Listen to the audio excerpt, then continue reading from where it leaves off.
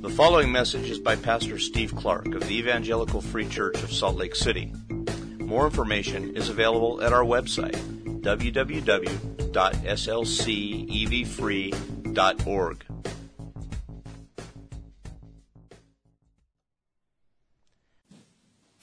Let's pray.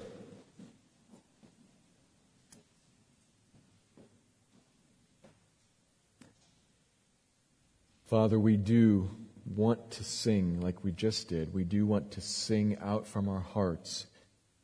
Jesus is our great salvation, and to esteem Him above everything else. You have done something marvelous to save a people. Most of us here, Lord. You've done something marvelous, and we say thank you. Blessed be your name. We also know that we wrestle day after day with esteeming other things above Him. Lord, I say for myself, I'm sorry. And for my brothers and sisters here, we say we're sorry. Thank you. Thank you for the radical truth of utter forgiveness. No grudge held on your part. No out of the corner of your eye glancing at us in suspicion. Forgiveness. Blessed be your name. What a great salvation. So remind us of that, Lord. Remind us how you remove sin as far as the east is from the west.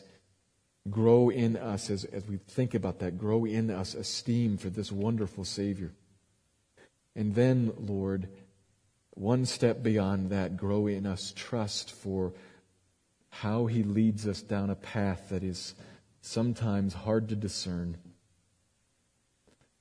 sometimes fraught with difficulty, sometimes painful. Sometimes it leads through darkness. When that is the case, Lord, remind us of a great Savior who never leaves and never forsakes. Grow in us trust of Him. Grow in us trust of you. As we consider today from the book of 1 Samuel, what can be a complicated and sometimes hard doctrine. Make us a people who rest in you, who reckon above all things that are confusing and all things that are difficult, who reckon above that a tremendous abundance of gracious love. A Savior highly esteemed. All glory to you. All praise to you. And I ask you, grow in us great trust in you. Open up the Scripture to us, Lord. Open up the truth to us. Change us and grow us and set us free. Set us free from anxiety. Liberate us to delight and hope. Do that, I pray, this morning from this passage. Spirit of God, come into our midst and effect change. Make your people new. Honor the Son. That's my prayer. I hope here this morning. Do what we ask in Christ's name. Amen.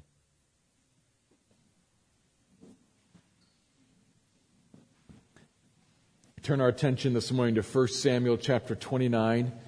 We are drawing near to the climax of this book. The events and the intensity of these events are heating up. Last week, chapter 28, at the very beginning, we saw David in a dilemma. He had faithlessly fled to the land of the Philistines, and things had been working out just fine for over a year until, in an offhanded way, his protector, Achish, king of Gath, just happens to mention, oh, by the way, next time we go to war against the Israelites, I'm looking forward to your service with me. and I'm going to make you my bodyguard for life, O trusted servant. Gulp. David's done such a good job of convincing Achish that he's loyal and that he's against Israel and that he's cut all ties with Israel, that Achish has recruited him as a mercenary and made him his bodyguard for the next time they go out to war against Israel. David's got a dilemma. And in fact, we might say God has a dilemma, because how is God going to fulfill his promise to make David king of Israel after David makes war on Israel? And we're left hanging there. As the rest of the chapter moves, switches scenes to Saul. And we learn that God is, in fact, going to tear down Saul. This is one of the most gripping, unusual, but gripping and terrible passages of the Bible. As we consider, as we looked at last week, what it is to be forsaken by God in your sin, abandoned by God. Saul is crushed as all of the weight of the ages, the hand of God clearly comes down on him. And through the prophet Samuel, God says, tomorrow you die and stand before me in judgment. Utterly forsaken by God for his sin. A terrible thing. This is the greatest of all tragedies, to be rejected by God. And as we pressed that home to us last week, we saw that today, right now, is the time to respond in repentance and to not put it off and put it off and put it off, because hardening is real. None of us should want to end up where Saul was. And so the call to us is to respond now before it is too late, because there comes a point when it is too late. We don't know when that is, but we know that it is. And so today, if you hear his voice, do not harden your hearts and turn away, but turn back. It was pressed on us from last week as we looked at Saul, who did not turn and is lost. That's a great tragedy. And it ends with God certainly tearing down Saul and certainly going to lift up, and as he says, give the kingdom to David. But we're left asking how David's marching in war against Israel. How are they going to make him king after he attacks them? What's God going to do about that?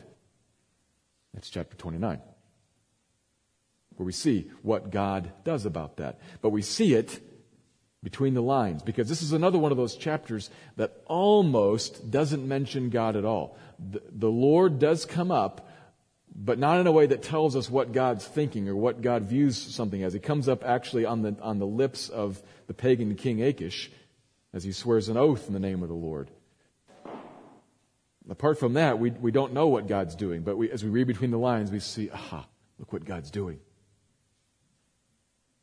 To deliver David out of this dilemma and to be faithful to keep his kingdom promises. That's what we're going to look at in this passage today. Let me read it, all of chapter 29, just 11 verses long. 29 verse 1. Now the Philistines had gathered all their forces at Aphek, and the Israelites were encamped by the spring that is in Jezreel. And the lords of the Philistines were passing on by hundreds and by thousands, and David and his men were passing on in the rear with Achish. The commanders of the Philistines said, "What are these Hebrews doing here?" And Achish said to the commander of the Philistines, "Is this not David, the servant of Saul, king of Israel, who has been with me now for days and years? And since he deserted to me, I have found no fault in him to this day." But the commanders of the Philistines were angry with him, and the commanders of the Philistines said to him, "Send the man back, that he may return to the place to which you have assigned him. He shall not go down with us to battle, lest in the battle he become an adversary to us. For how could this fellow reconcile himself to his Lord? Would it not be with the heads of the men here? Is not this David, of whom they sing to one another in dances? Saul has struck down his thousands, and David his 10,000s? Then Achish called David and said to him, "As the Lord lives, you've been honest. And to me it seems right that you should march out and in with me in the campaign, for I've found nothing wrong in you from the day of your coming to me to this day. Nevertheless, the Lord does not approve of you. So go back now, and go peaceably, that you may not displease the lords of the Philistines." And David said to Achish, "But what have I done? What have you found in your servant from the day I entered your service until now, that I may not go and fight against the enemies of my lord the king? And Achish answered David and said, I know that you are as blameless in my sight as an angel of God. Nevertheless, the commanders of the Philistines have said, he shall not go up with us to the battle. Now then, rise early in the morning with the servants of your Lord who came with you, and start early in the morning and depart as soon as you have light. So David set out with his men early in the morning to return to the land of the Philistines. But the Philistines went up to Jezreel. Chapter 29. Philistines begins with the Philistines just gathering their army at Aphek. That happened before, if you remember back in chapter 4, so there's a bit of ominous forecasting there. They're assembling their armies from the 5 major cities. The Philistines were organized along 5 major cities with sub-communities around them, and they each had a ruler, a commander, a king over each one. Achish is over Gath and the surrounding region, and probably these commanders, these lords, are the other 4 kings. And they each brought their forces and they assembled them into one joint army here at Aphek before launching the campaign against Israel proper. So they're all gathering together, these forces, and Achish brings his guys, and as he with his armies passing by the other lords, they notice this group of Hebrews with him in the rear, right next to him. And they question him. They're Hebrews. Don't you know who we're going to go fight?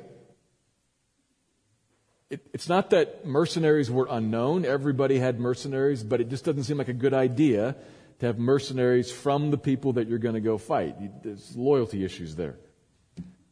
So they raised that with him, and apparently because they questioned these Hebrews, the commanders don't recognize David specifically.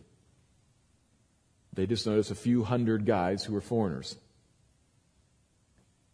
But Achish, then naively, he isn't concerned by any of this at all.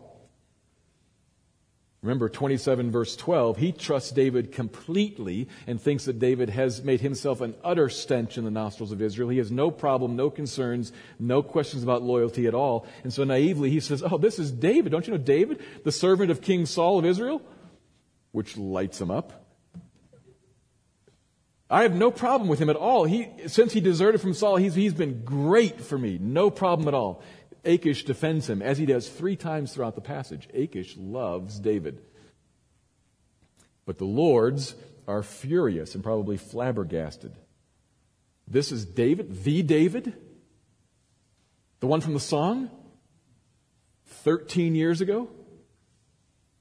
The song is still ringing in their ears from 13 years ago. This is the one David has slain his 10,000. Recall, Achish, those were 10,000 Philistines. I realize he's deserted to us, but what's the one and only conceivable way that he could make things right with Saul? Wouldn't it be to bring our 5 heads to him? And you've placed him with a sword right behind us in the upcoming battle. What on earth are you thinking? Send him home immediately. That's their response. And so chastened, Achish meets with David to give him the bad news. And the irony here in the next several verses is pretty thick because he lays it on in a way that we, the reader, knows is undeserved. I know you are marvelously loyal to me, and there's no way whatsoever, in any conceivable way, that you would again find ties with Israel. We know what's about to happen. You are loyal to me. You've been like an angel of God among me. You have been completely honest with me. But the other guys don't trust you. So you have to go. And David then, just perfectly pitched, protests just to the right amount. What have I done? Now, why does he do this? I don't think it's because David actually wants to go up and make war on Israel and raise his sword against Saul. He has repeatedly refused to do that. He doesn't want to do that. But David realizes he's got a loyalty issue here. The moment that Achish thinks he's disloyal, he has a huge problem. So he wants to be perceived as loyal to him. And he pitches it just right. What have I ever done? Nothing, but you have to go. You have to leave early. 4 times the last 2 verses emphasize leaving early, as soon as they had light. pointing out again to future readers that David not only never lifted his sword against Israel, but wasn't even among the army when they broke camp to begin the campaign proper. He was already headed home by the time they marched on Israel. Headed home, we'll find out next chapter, ironically, to be rescuing Israelites at the same time that God is pouring out his judgment on Saul. That's the chapter. Just a collection of events that turned David away from the army, that resolved the dilemma. What do we have here? Why is this in the Bible? Interesting news, I suppose, but why is it in the Bible? Well, what we have here is, again, another presentation of how the providence of God actually works in life, about what it looks like. This is, again, a chapter pointing out God's providence. And so my hope this morning is that we will look at this and understand a little more about providence, so understand it, and then embrace it, or let me put it a different way, so that you would know it and would love it. Know it and love it. To love the providence of God. It has to go, everything that we discern from the Scriptures has to go to this point of helping us to walk in heart union with God, not just to be collecting more facts. We don't only want to know the doctrine of providence or understand it a little more exactly, be able to parse it out and explain it, but we want to have it affect us to love this doctrine. And it is a sweet, sweet thing. If it will sink into you, there is blessing in this, untold blessing. I want you to know it and then to love it. Towards that end, let's talk about what the doctrine of providence is. And let me make my first observation. I'll come at that by making this point. Here's the first observation. God is always providentially working to bring about his kingdom promises. God is always providentially working to bring about his kingdom promises. We see that in this passage.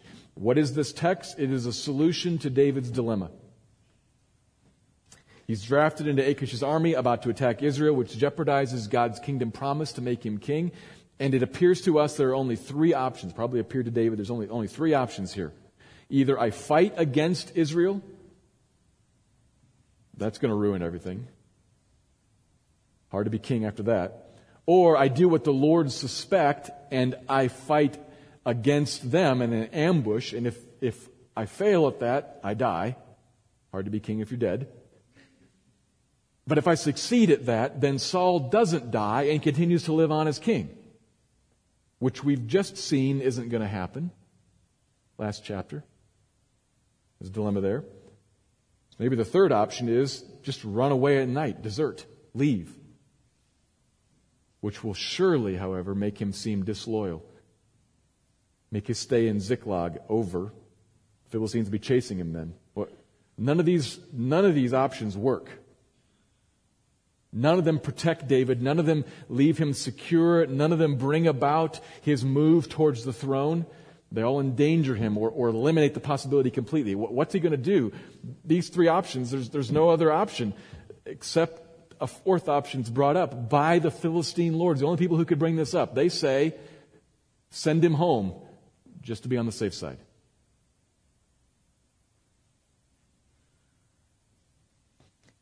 Verses 3, 6, and 9, Achish repeatedly affirms, I trust you, I believe you, I hope in you, I am not turning away from you, go in peace.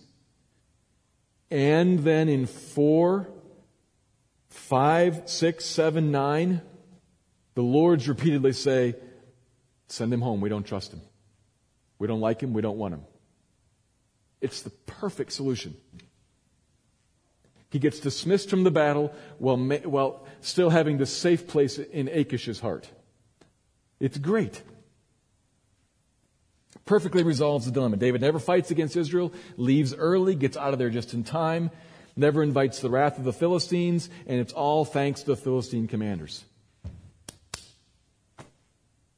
And if you don't believe in God, that's all there is to it. Nice solution. But the writer of the Bible believes in God. And he expects us to believe in God, and he expects us to come to the passage and say, let's look at that one more time and say, how actually did that come about? And as we circle back and ask, we begin to notice a few more things. How did it come about? Well, the Philistine commanders, in their careful prudence, remembered a song right in the middle of the passage, written 13 years ago. And in their careful prudence, they happened to notice some Hebrews. That's how it happened. Their careful, thoughtful, remembering prudence. Or we might say, Achish's carelessness is how it happened. Because he brought along the Hebrews and put them right there in plain sight and then blabbed about David. That's how it happened. Achish's carelessness. Or we might say, actually, none of this would have come to a head if it hadn't been for that song. How it happened was 13 years ago when some women in jubilation decided to just coin a little ditty about Saul and his thousands and David and his 10,000, just kind of erupted out of them spontaneously, and it hung around for years. That's how it happened back then. Or we might say, actually, how it happened was David, in his great cunning, persuaded Achish that he was trustworthy. And the only reason he was there is that he, in his faithlessness, his sin, fled from Israel and came to Gath. So, who caused this? The Lord's? Achish? The songwriters? David? Was it prudence and memory? Carelessness and naivety? Exuberance? Cunning? Or sin? Yes. All of it. All of it caused this fourth solution, which is so critical, don't lose sight of this, which is so critical for God fulfilling what He promised to do. In just the previous chapter, I am taking the kingdom away from Saul and I am giving it to David. How am I going to do that? Through lords and Achish and women and David and jubilation and prudence and observation and sin. That's how I'm going to do it.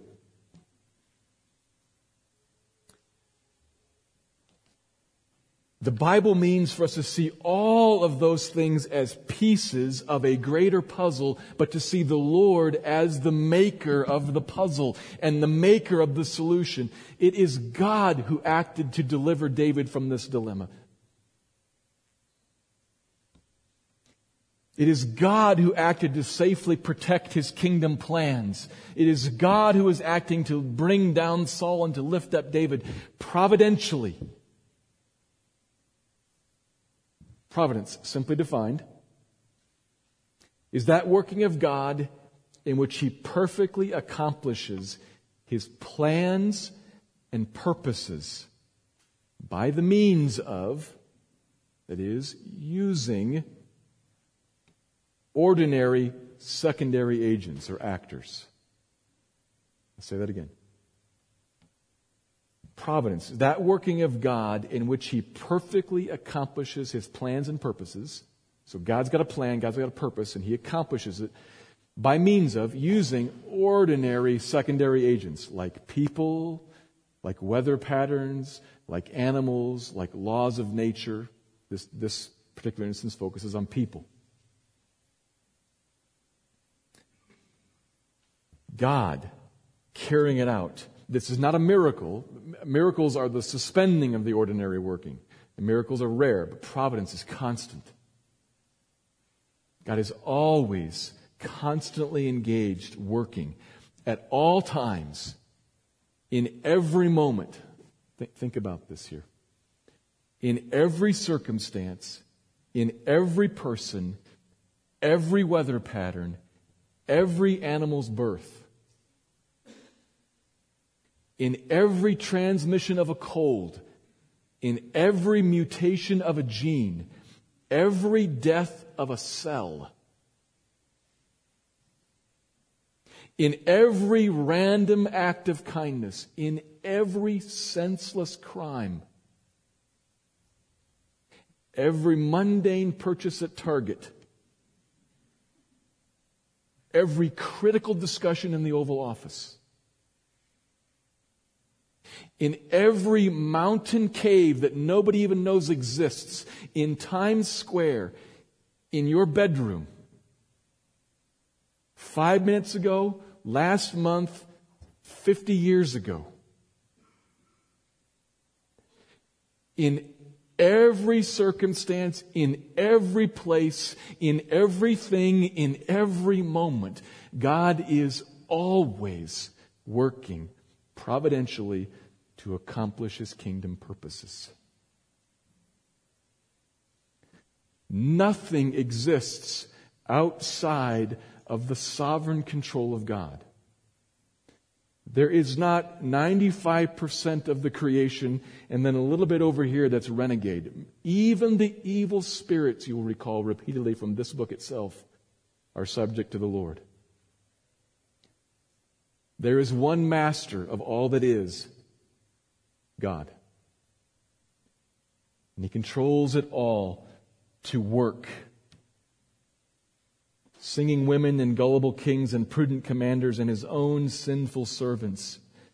It is all planned in all of its vast intricacy. And it is vast intricacy. Just think. All of the alls that I just laid out there, that is a complex puzzle. This is God. God who works all these things together. So many agents and so many people and so many things, so many details, good ones and bad ones, even wicked ones. It is all part of His great and powerful and irresistible plan to bring about His kingdom purposes, to answer the prayer, "Your kingdom come, your will be done on earth as it is in heaven." And He says, yes. And in a gazillion ways, here's how I do it. Most of which we never think about and never know. I realize this can be hard to understand and hard to think about. Hard in two ways, I think. One kind of intellectual way and one a very personal, emotional way. And so about the intellectual way, let me say first. It is common for us to think things like maybe God deals with the big stuff, or He's kind of a big picture sort of guy, but all the details, every cell that dies, are you kidding me? No way. Everything. Or it's common to say that maybe He reacts to things, or He makes lemonade out of lemons really well. That He's reactive, and I'm saying no, He's proactive. He's got a plan and a purpose. So we need to kind of face this intellectually first and understand what the Bible says about this. Understand that God is over every single detail. Yet the Bible makes crystal clear that it does not make Him the responsible author of sin. Responsibility still rests in the agents. Yet God is over every single detail. Think about some of these things. What does the Bible say? Who steers the hearts of kings like a stream of water? Who steers the hearts of Philistine kings? Proverbs says it's the Lord. Who controls the casting of lots, the throw of a die? Who controls the drawing out of the black stone or the white stone out of the ephod? The Bible says it's the Lord, seemingly random things. Who brings wellness, well-being, as well as calamity? Isaiah 43 says it is the Lord. who determines all things, predestining all things according to what His own will has decided should be. Ephesians 1:11 says it is the Lord. Write that verse down and look at that one later especially. It loops back on itself repeatedly. It says that God counsels Himself according to what God wants to do and advises Himself what to make happen, and He does. God. Specific statements like that. Or then examples. Consider the story of Joseph, and there are countless examples. I'm leaving David behind here to get something else. You can see it all across David's life too. See the story of Joseph. Genesis 45. You know the story of Joseph? Who sold Joseph into slavery as a teenager? Caused him to be a slave in Egypt and then imprisoned in a dungeon. 13 years. And when it finally comes around time to reckon with his brothers, Joseph is in power, and he says to them in chapter 45, when they shaking in their boots, realize, I am Joseph. Oh no. Twice he says, whom you sold into slavery. Who's responsible? Whom you sold into slavery. And then he says, but it was God who sent me before you. So, he says this specifically, so it was not you who sent me here, but God. God. And he summarizes again in chapter 50. You meant it for evil, you brothers of mine. You meant it for evil, but God meant it for good. Not turned it to good, not brought good out of it in the end. You meant one thing, and He meant another. That's God with a plan, a proactive purpose, as Joseph says, for the saving of many lives. God with a plan. The Bible is full of this, over and over and over again. God with a plan, God with a purpose, God proactive, God controlling to carry out His purposes, His intention, as He has counseled Himself that He wants to do. How? Through the actions of jealous brothers and jubilant women on a street corner and prudent kings who are saying, that's going to be a problem, send him home.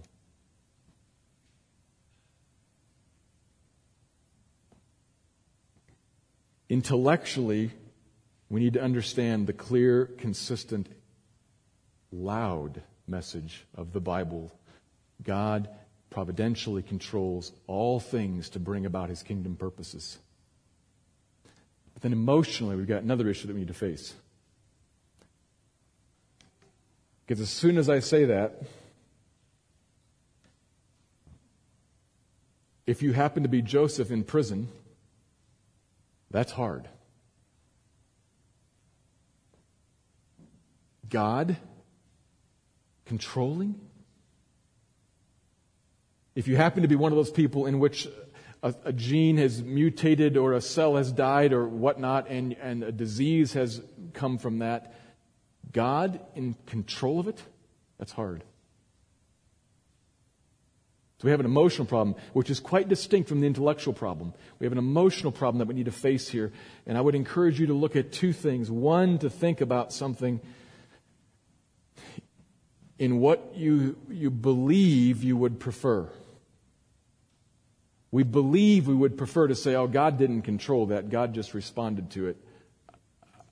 I don't think, on second thought, that's actually comforting to you. It is not actually very encouraging to find a God who isn't in charge of anything, especially the stuff that hurts. Maybe He's in charge of the other stuff, but the stuff that hurts, He's not in charge of. Because who is? Nobody. Think about this.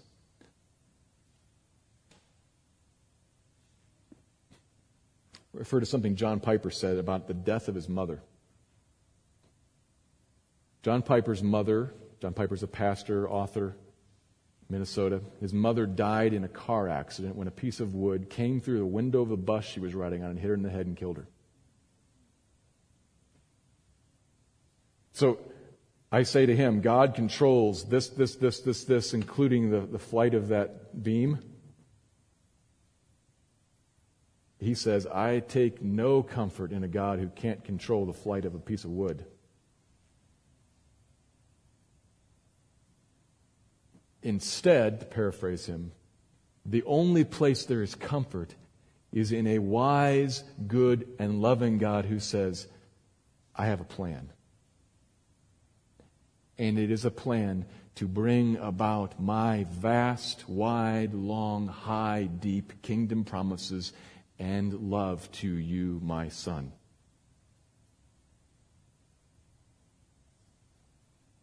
That's the only comfort. And that, if you'll think about it, sounds a lot like the message he said to his son in the garden. Father, I wish you could find another way. Can you not find another way? Why would you ordain this cross for me? I have a plan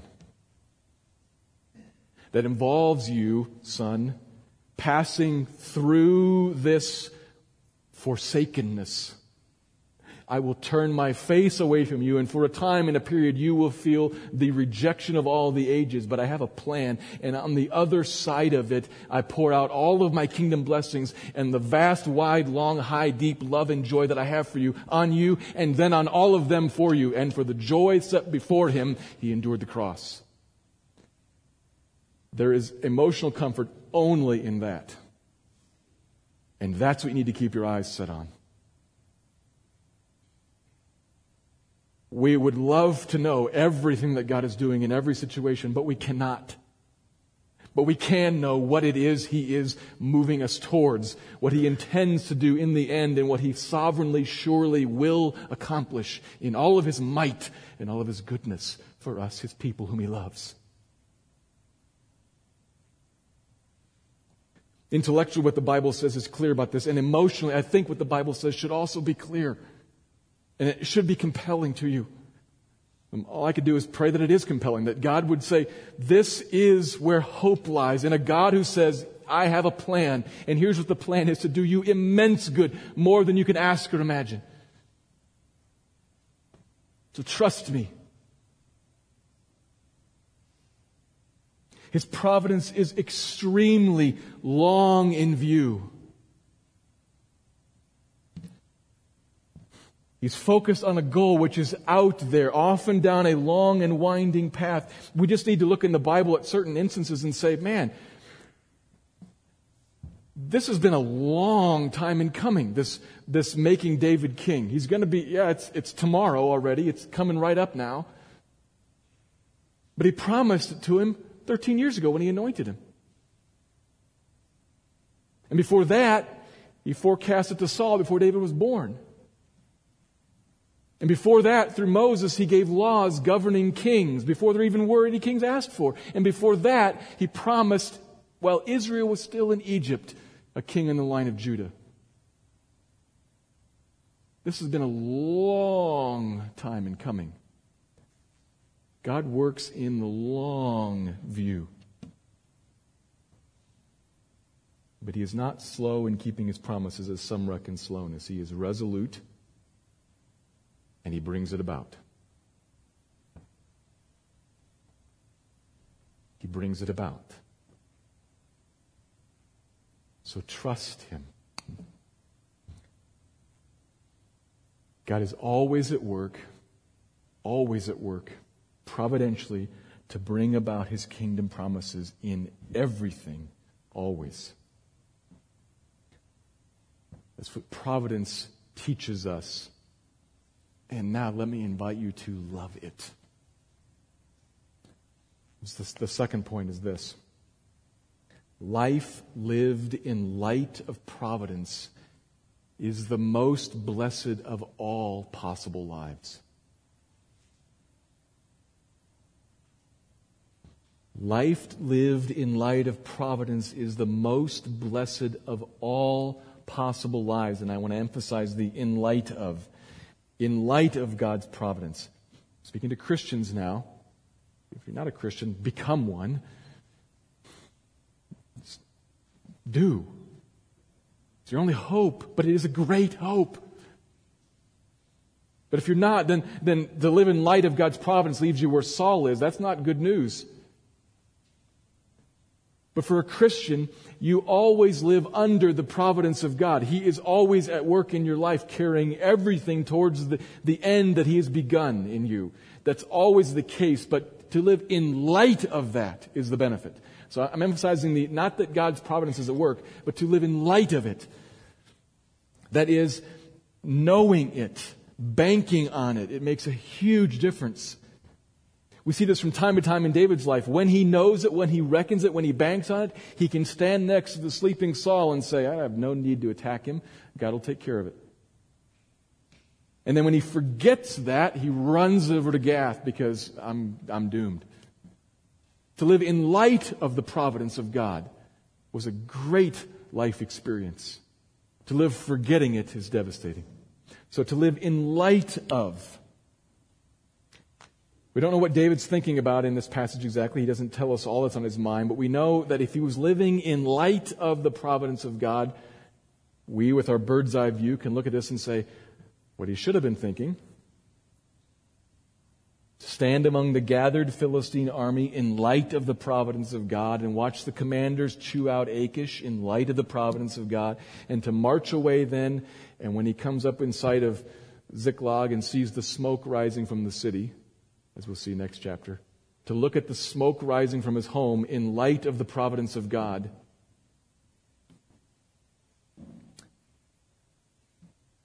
For him to live like that, or for us to see all of life, the bad and the frightening and the uncertain and the dangerous and the confusing and the distasteful and the awkward and the painful and the humiliating and the deadly. And I throw those words out, and I know they are real words. They are real words. I'm trying to talk about real life. To live the bad and the frightening and the uncertain and the dangerous and the confusing and the distasteful and the awkward and the painful and the humiliating and the deadly, as well as all the good and delightful and clear and fun. To live all of that, moment by moment, in the light of God's constant providential control that is surely bringing about His good kingdom promises to you, would have a couple of marvelous effects. Think. It would free you from anxiety. It would free you from worrying about what will come and how it will play out and what you should do and what these consequences might mean. It does not free you from acting. In fact, it expects you to act through secondary agents. It expects us to read the Bible and see what God wants, to pray and ask Him to lead us, to think with the minds that He's given us, and to look at the circumstances in front of us, to use ordinary human wisdom. To think and to act is assumed. It doesn't free us from acting, but it frees us from worry gloriously.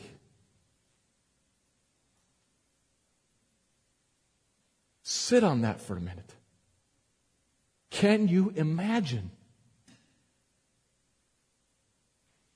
Can you imagine? I almost can't imagine it.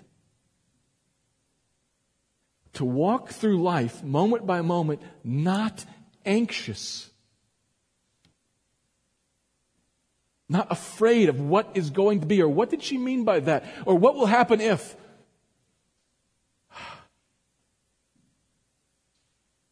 It is under the hands of a God who is good and is surely working everything in it. Even if I make a mistake, even if and when I sin, even if I slip up and don't notice something, He has it. It is in His plan. It is for my good. You can act then free from worry. And then positively speaking, it should bring always an abundance of patient hope. All things meant by God to bring about the favorable outcome for you.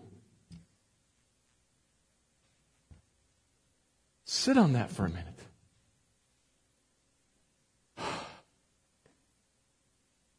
Patient hope.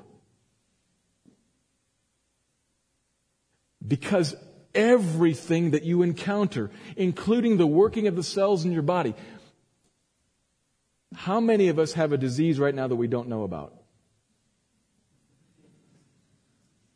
You can't raise your hand, obviously. Well, you better run out now and pay your $595 and get your AccuScan and find that out. And then you better do it next week because something might have happened in the weeks between. Then you better do it again the next week. Then you better do it again the next week. Then you better do it again the next week. Or you could be free from anxiety and live in patient hope.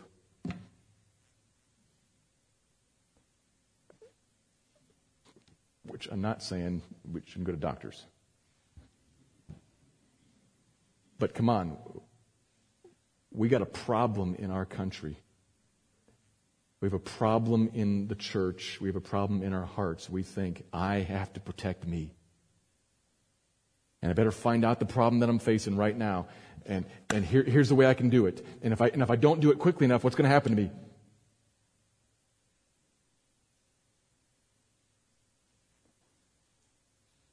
Oh, what a glorious truth this is. What a glorious,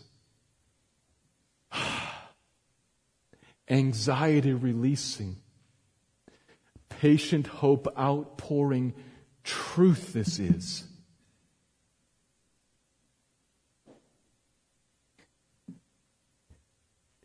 In the proper time frame, all things work together for the good of those who love Him, who are called according to His purposes. That's a verse every Christian knows, and most of us don't believe in our anxiety and impatient fear.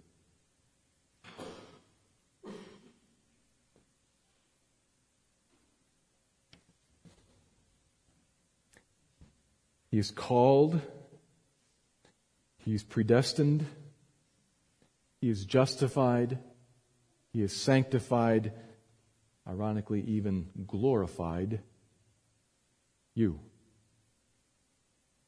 says Romans 8. And nothing on the earth can separate you from His love, says Romans 8.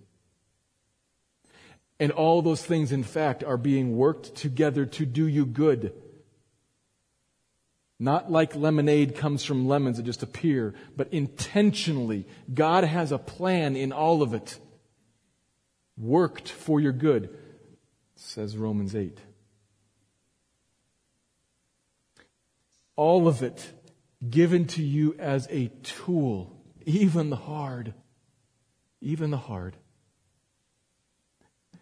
Given as a tool, and in time will be seen. There's going to come a day, brothers and sisters, when the chaotic sea will be turned to glass, the darkness will be chased away, all sin and all fallenness will be removed, and there will come a time when we, in perfect glory, look at the enthroned King in all of His majesty and say, bless your name for everything that you did in my life, everything that you did through my life. It was a marvelously intricate, complicated, long-term, wise, good, loving plan.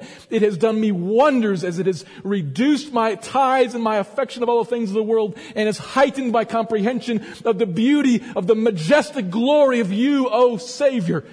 That day will come and you will fall down and worship. Oh, brothers and sisters, what a day it will be. Do not lose sight of that, but live in light of it. That day's coming whether you remember it or not, but to live in light of it is the most glorious of all possible lives. Oh, that you would not forget. Oh, that you would not shrink back to complaining and fearing. We do that. I do that all the time. For crying out loud, why do I do that? Because I forget. Oh, that you would not forget, but you would walk in light of this. The providence of God is the sweetest of all doctrines. Theologians before me have said that. I'm growing to believe it. Will you believe it? The fact that God has everything. Every little thing going on inside of you, every big thing going on in the newspaper, everything under His sovereign control is marvelous and freeing and beautiful. We do not have a small God rushing around trying to put out fires. We have a massive God who controls all things through the operation of secondary agents to carry out the purpose that He's counseled Himself He should do. Worship Him, give thanks to Him, trust Him, believe Him, and walk free from anxiety in life. Let me pray.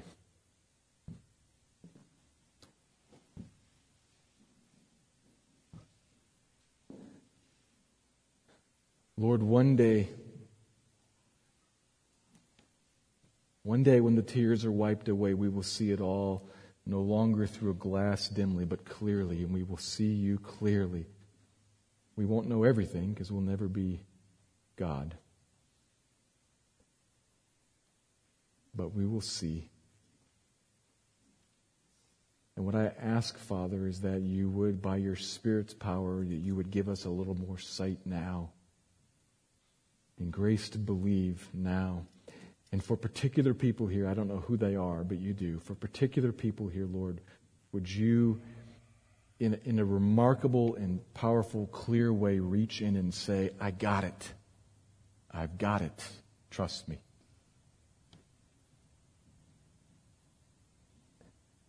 Assure them of Your goodness and Your nearness. Assure them that You got a plan, even if they can't see it, because it's too long-term and too big picture. Do that for particular individuals here, I ask You, Lord, please. For all of us, reinforce us with strong belief in Your goodness. Fight sin in us, in me, by convincing Your people that You are good. We need Your help, Lord. We need Your grace. Please give it. Thank You, Lord. Amen.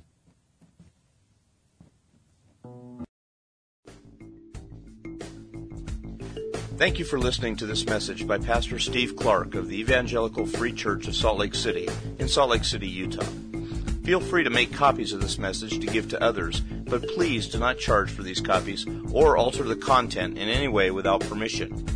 We invite you to visit our website at www.slcevfree.org or call us directly at area code 801-943-0091. Our mailing address is Evangelical Free Church of Salt Lake City, 6515 South Lion Lane, Salt Lake City, Utah, 84121.